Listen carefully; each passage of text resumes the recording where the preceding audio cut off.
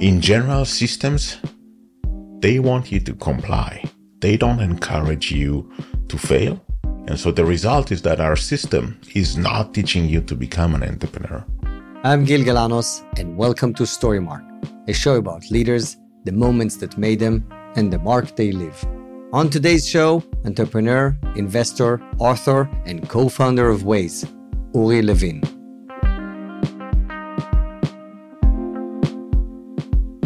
A serial entrepreneur of the highest order, Uri Levine has been a leader in tech for over 30 years. His startups include Pontera, Fairfly, Refundit, and Citri. After envisioning a more streamlined process of understanding traffic, he co-founded the Waze navigation app in 2007. Now used by more than 750 million drivers worldwide, Waze was acquired by Google in 2013 for $1.1 billion. But Uri didn't stop there.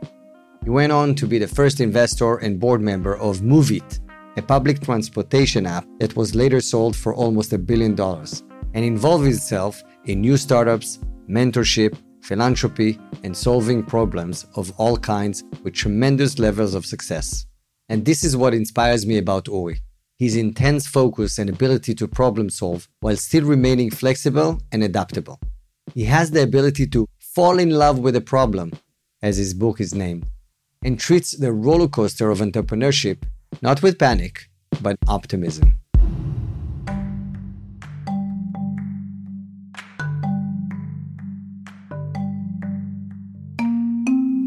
Uri grew up in Ramat HaSharon, where his reputation as a disruptor was already evident from childhood. As he tells me of his early school years, I was troublemaker. By and large, I had a lot of friends, and I was troublemaker. And people liked me for being troublemaker, and people hated me for being troublemaker. We do have something in common. I get kicked out of school. But why were you a troublemaker, looking back? I didn't accept anything for granted, right? So if you would say something, then I would challenge that, right? And obviously that will cause me a lot of troubles. And not always, but in many cases I would, I'll call the bluff. So I ended up to be troublemaker and pretty funny guy. And I like that.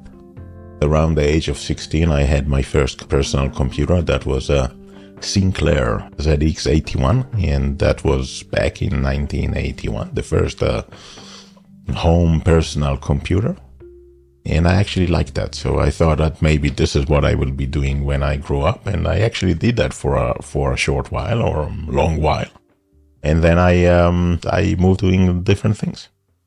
You served in a special intelligence unit, 8200. I'm assuming that you cannot tell us a lot about what you did there, but of course I can, but then I will need to kill you. Of course.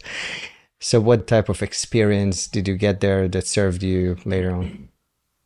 I think that in general, when you go at the age of 18 to do your military service, it matures you faster and you learn skills that in other life you wouldn't learn, or you would learn them so late in your career development that they could be even meaningless, right? And so you would learn working in teams, you would realize that giving up is not an option. You would develop leadership skills. You would face challenges that if you go to college at the age of 18, you don't face, right? And so that all mature you way faster and mature also the Israeli ecosystem dramatically, in the sense that nearly everyone goes to do their military service, right? And amongst them, there are a lot of people that mature faster. The great impact of the IDF on the Israeli entrepreneurship ecosystem, there are actually two factors. One, that you go there, and the other one is that you leave.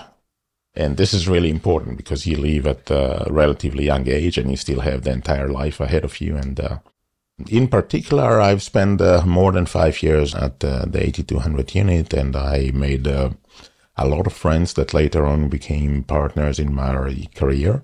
Number one and number two employees at Waze were actually those people that we served together, and now one of them is CTO of a different startups that I'm involved at. So you create relationship that last, and you deal with very intellectual challenges. How did the idea for Waze come to be? And I know that you had two co-founders, so I'm interested, how did you guys get together? Amir and Ehud, the two other co-founders, they actually had one concept that was introduced to me by a friend. And when I saw them, it's actually answered a different, I would say, journey that I was trying to build. And as soon as we met, it was clear to me that this is going to become Waze, or what will eventually become Waze. So essentially, there were two places where this idea is starting to evolve. One of them was my concept that back in 2006, we were traveling up north to Wentula, and we were like in a large family vacation, right? So we were like 10 cars there. And essentially, we had at the time 4 smaller kids, so it took us a longer while to get our act together and start driving. And I realized that everyone left, and I started to call them up to try to figure out what is traffic like. And back then, there were only 2 routes coming from Metula back to Tel Aviv, one through Wadi Ara or Wadi Milek, and that was the only 2 options. And those that were on one route told me that it's nightmare, and those that are on the other one say that it's actually pretty okay. And I realized that the only thing that I need is someone ahead of me on the road to tell me what's going on. At the same time, or about the same time, Ehud created a free map, and free map was crowdsourcing of map data. It actually is a prototype of a system that maps as you drive. I need to have a lot of drivers all over, right? So otherwise I don't have enough data. And obviously the flywheel here is the more data that you have, then the quality of the service improves. The quality of the service improves. It's easier to bring more users. You have more users, then you have more data, and so forth. Now, when you think about it, you realize that, okay, in order to have a lot of users, the application needs to be free. At the time, licensing map data was expensive, very expensive. And so there is no way that you can actually offer a free application with licensing map data. And everyone in the market at that moment was actually licensing map data and selling the application. And so when I met Ehud and Amir, then this is the eureka moment for me that I realized that, okay, now I know that we can build it. And so the magic of Waze essentially is that everything is being crowdsourced, right? Everything is being crowdsourced. Everything that the application uses is being crowdsourced, not just traffic information, which is obvious, in, speed traps, reporting, and so forth, but the map itself. In 2007, when we met, we decided that we're going to build Waze. It was a long while before we were able to raise capital because it's hard. If you think of building a startup as a roller coaster journey, then raising capital is going to be a roller coaster journey in the dark. It was about 8 months until we were able to raise capital. And we started the company formally at the beginning of 2008, so March 2008. And it was a few months later until we came out with the name Waze. And there is a nice story about the name. We originally thought that maybe it should be Waze, that it's spelled correctly, W-A-Y-S, right? And then we figure out that Waze.com, that's spelled correctly, is owned by someone, and that someone wanted $500,000 that we did not have. But Waze, that it's spelled that way, they wanted $12,000, and that we did have. And so we ended up with this name. Later on, people will try to explain why this name makes sense, right? So Waze rhymes with maze and whatever. But the reality is that we simply did not have $500,000. Of course. Were there moments where you thought this might not work? There were a few of them every day. It was a whole year of iterations until we figured it out. It's a long journey, a very long journey. And in particular, there is a very long period of time that there is no traction, right? And so you're trying to figure out product market fit. And it takes you time. And meanwhile, you have no traction, right? Because users will download the app. The story was absolutely amazing. We, the drivers, are going to help out other drivers to avoid traffic jams. And so people downloaded the app and it did not deliver. And so they churned, right? They basically say, okay, this is not good enough. During this period of time, 2010, we ran out of cash. We needed to raise capital. We eventually were able to raise capital weeks before end of cash. Now, I think that many of the startups will tell you the same thing, right? That there was always a period of time that you were pretty close for shutting down, and we eventually were able to raise capital. And then 2011, the magic started to happen. And this is where we knew that we're going to make it, right? Because you figure out that, okay, you're getting into the critical mass or into the where the flywheel works in multiple places. And in the US, that was one metropolitan after the other. It was Los Angeles first, and then San Francisco, and then Atlanta, and Washington, D.C., and New York, and Chicago, one after the other. In Europe, that was one country after the other. Italy first, and then Netherlands, and France, and Spain, and Sweden, and one country after that. And that was the moment that I knew that this is going to work, right? Because what we had, which is pretty unique, is the frequency of use. And were you making money at that time? No. So the goal was always get as many customers as possible, users, and then sell the company?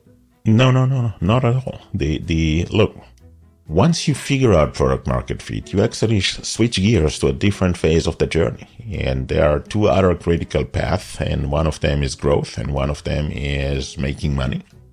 In consumer space, most of the companies will try growth first.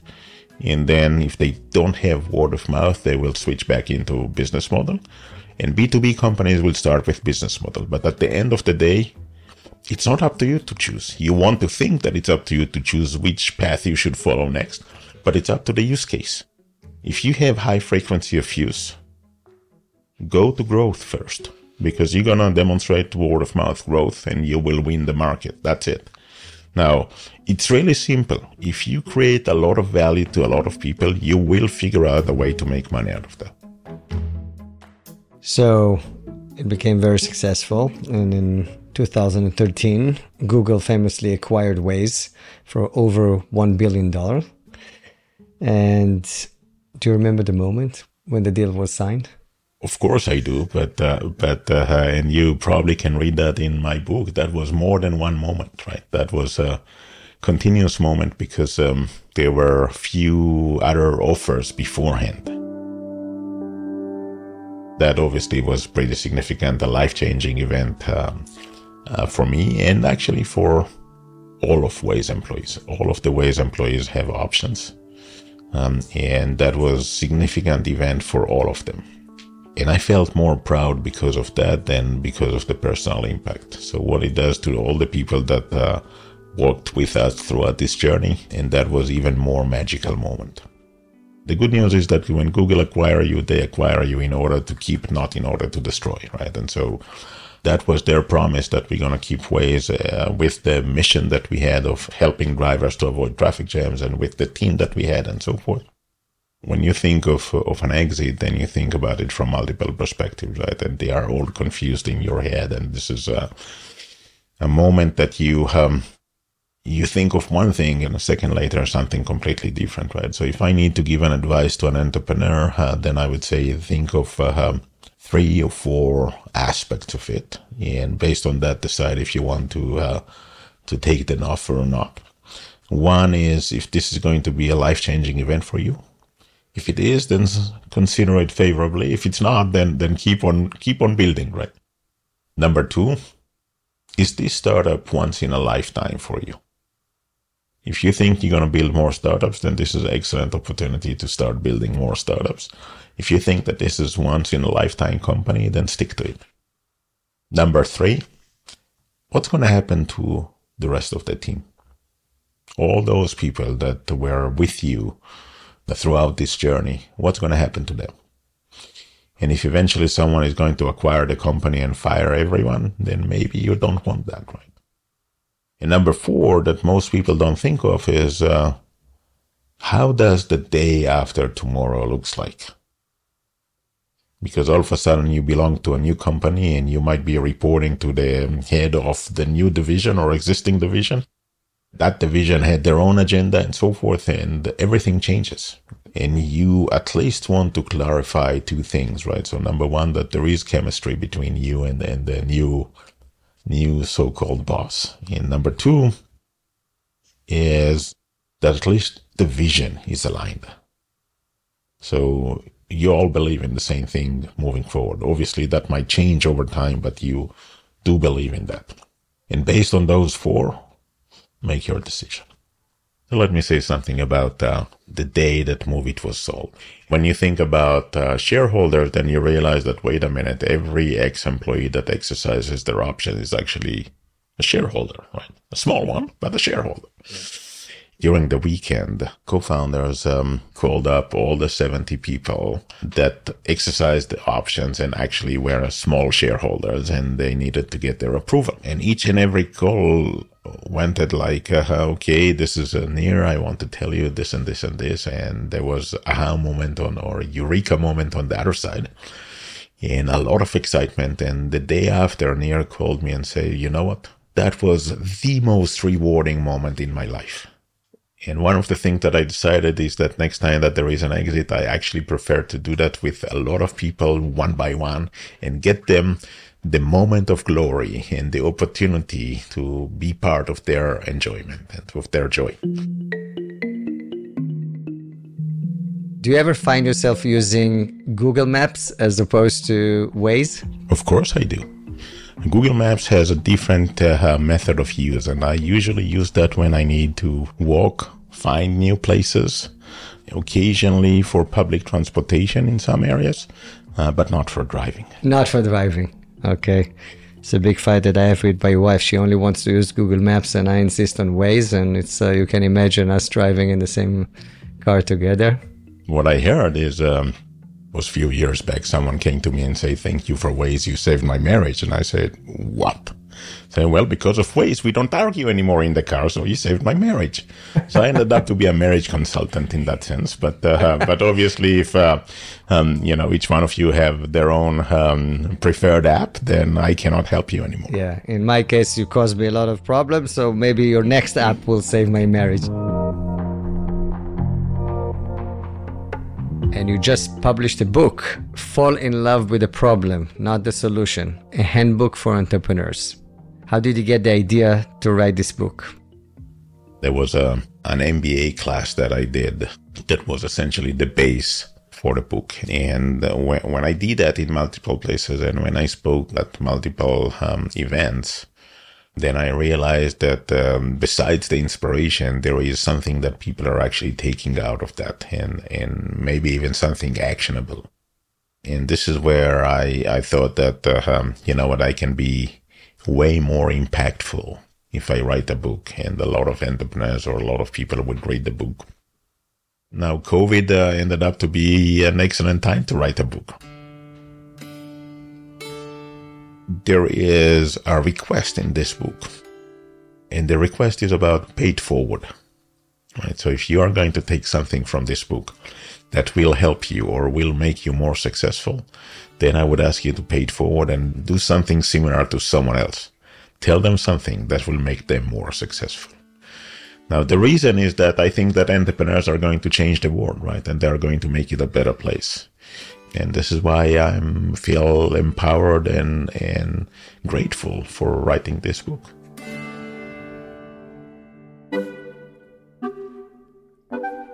So my sister is a principal of a middle school, and I told her that I'm going to interview you. I asked my brothers and sister, any questions? And she said, yes. How do you teach kids to become entrepreneurs? How do you inspire them to take action? My dad was very influential to me.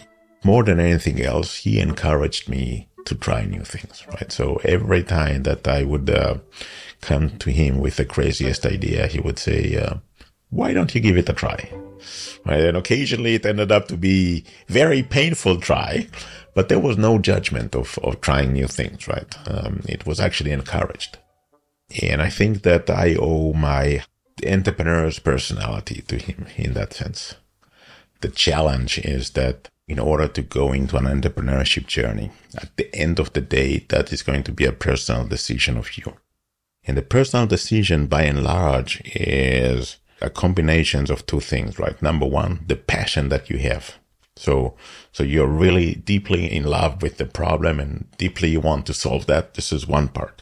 The other side of the equation is the combinations of fear of failure and alternative cost, right? So if you are a very successful lawyer in a large office and you're making millions of dollars a year, then the alternative cost is really high. And the likelihood that you will actually have more passion than the alternative cost is becoming smaller.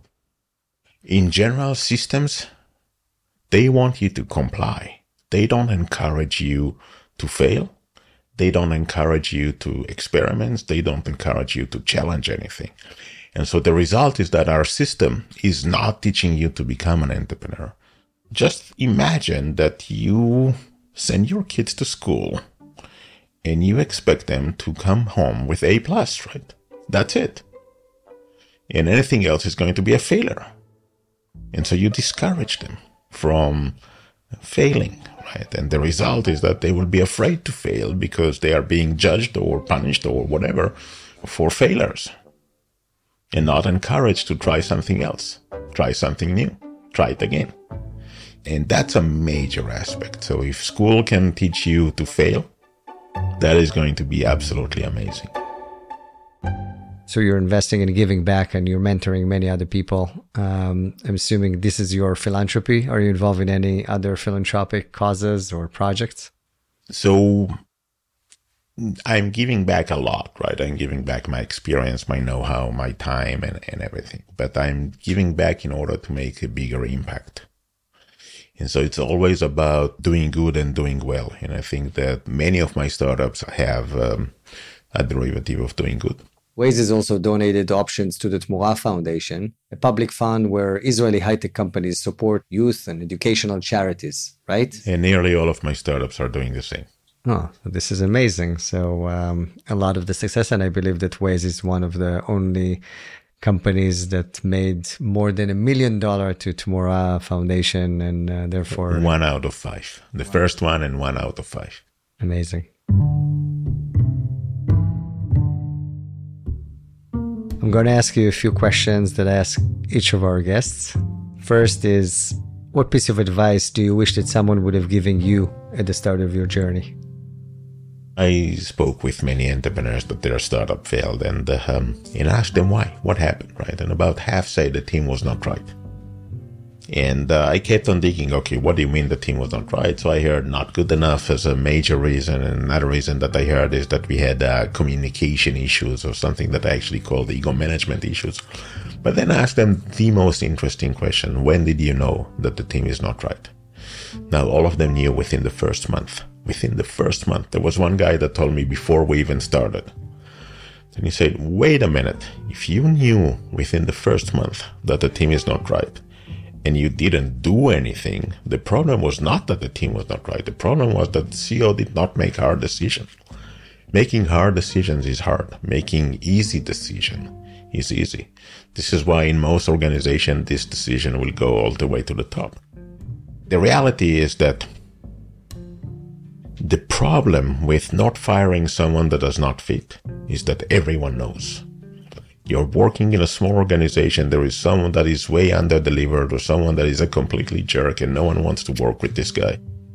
And so when you hire a new guy, you mark your calendar for 30 days down the road and ask yourself one question: knowing what I know today, would I hire this guy? And if the answer is no, then fire them immediately. Because from this point on, you are creating damage to the entire organization. If the answer is yes, then I would say do something completely different and go into this person and say you are very excited that they have joined. They are exceeding your expectations, and if possible, give them more equity or something like that. Because if you don't do that, and everyone knows, the result is going to be that the top performing people would leave. Knowing what I know today, would you do something different? And if the answer is yes, then do something different. What are you currently obsessed with? So I'm really passionate about my book and trying to get it out to as many people as possible. I see that a way to create a bigger impact and greater good. This is my probably most significant mission for now. Obviously, all of my startups, but I'm always thinking of the next one. What's your most glamorous failure? yet to come. What are you most optimistic about? Being an entrepreneur, you have to be very optimistic, right? Because otherwise you wouldn't go into this journey. So imagine that there is a gravel road, right? And you drive on this gravel road and there are a lot of pit holes and bumps and so forth. If you travel slow, let's say at 5 or 10 miles per hour, you will feel every bump. You will feel every part of the gravel.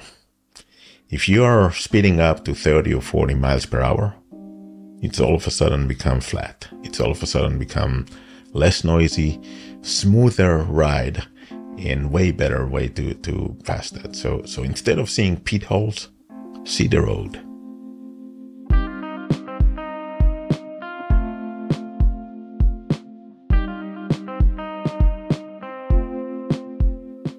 Uri Levine, thanks for being on our show. Thank you. I've enjoyed that. You've been listening to Storymark.